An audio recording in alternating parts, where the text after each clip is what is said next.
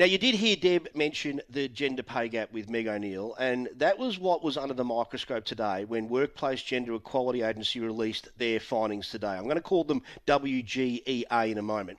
Now, while there have been major leaps and bounds in the area of workplace equality, we're not at the point of parity yet. Now, according to WGEA, the median pay gap for base salaries of businesses with 100 or more employees was at 14.5%, jumping to 19% when you add in bonuses, overtime and allowances. Now, the median female salary came in at just over $68,000 against the median male salary, which is just under $80,000 a year.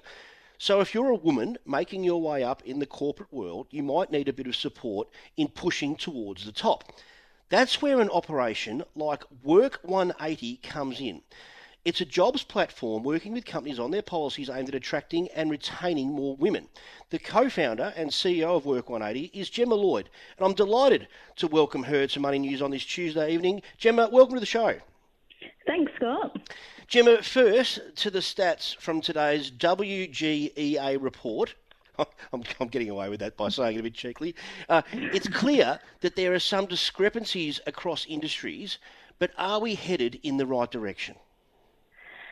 Well, we are, but very, very slowly. So progress is not moving fast enough, which is exactly why we need something like this initiative to bring transparency and accountability to employers. When you say the word accountability, what do employers really have to do?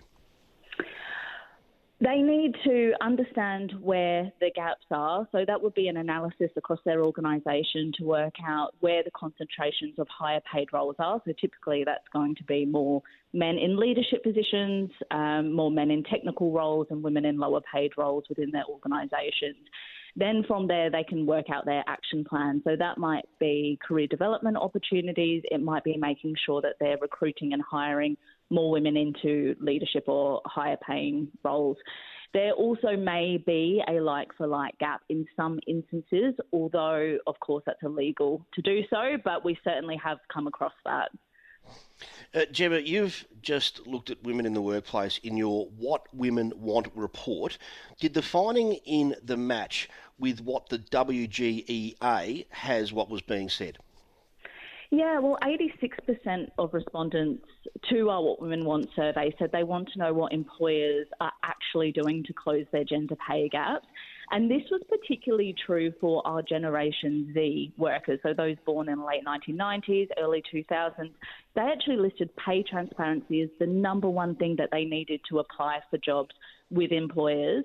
So women have really got their eye on now which employers are taking this seriously and doing the right thing. So we've seen this transparency today and more to come down the track, but is that enough? I'm not sure it's enough just yet. I want to see companies put their money where their mouth is before I'm going to say that this is enough. Today has been a step forward, there's no doubt, but we're actually going to see that pay gap get bigger next year because this year they didn't take into account CEO salaries and 78% of CEOs in Australia are male. So that gap's going to get wider next year. But I think the CEO of Macquarie is the highest paid CEO in Australia, and that's a female. So that is a woman. That could mean a bit of a difference, but you're right. I'm glad they're going to have full disclosure, which is something that we'll report heavily on Money News. But a lot of your respondents were happy to stay with the company as long as they were working towards a better future. Now, were you surprised by that response?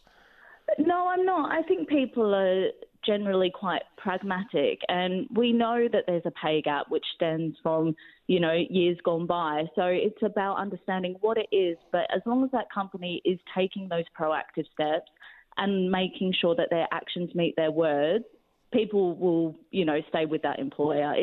It's when the employers become defensive or bury the issue that it becomes a problem. So do your findings depend on age? Like, do younger women have different expectations of the workforce than previous generations? They do, absolutely. And we saw that come through with the report with the Generation Z workers, with their number one thing they wanted to see from employers being pay transparency. Mm. And when you say pay transparency, that means that younger females are wanting to make sure they're on the same page as maybe the younger men. Yeah, that's right. We want to see, I say we, I'm not in Generation Z, unfortunately, but Nor we am want I. to see. Yeah, unfortunately, that's not my group. But the Generation Z women want to see, salary on job ads. They want to see the pay bands being transparent with employers once they've actually got the job.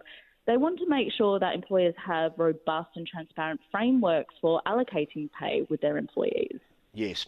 Finally, Gemma, whenever any of us go to work, it's all about the dollars we're earning. But do flexible workplaces or hybrid working roles offset any of these figures?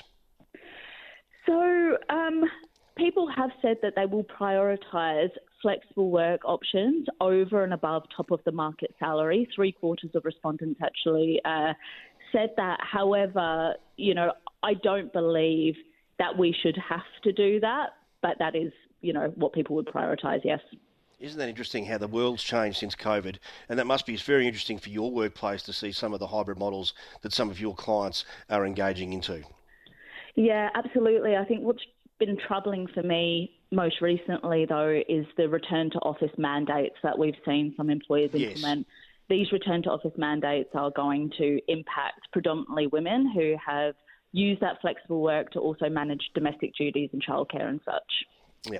Gemma Lloyd, CEO of WORK180, thank you so much for joining me on this Tuesday night on Money News.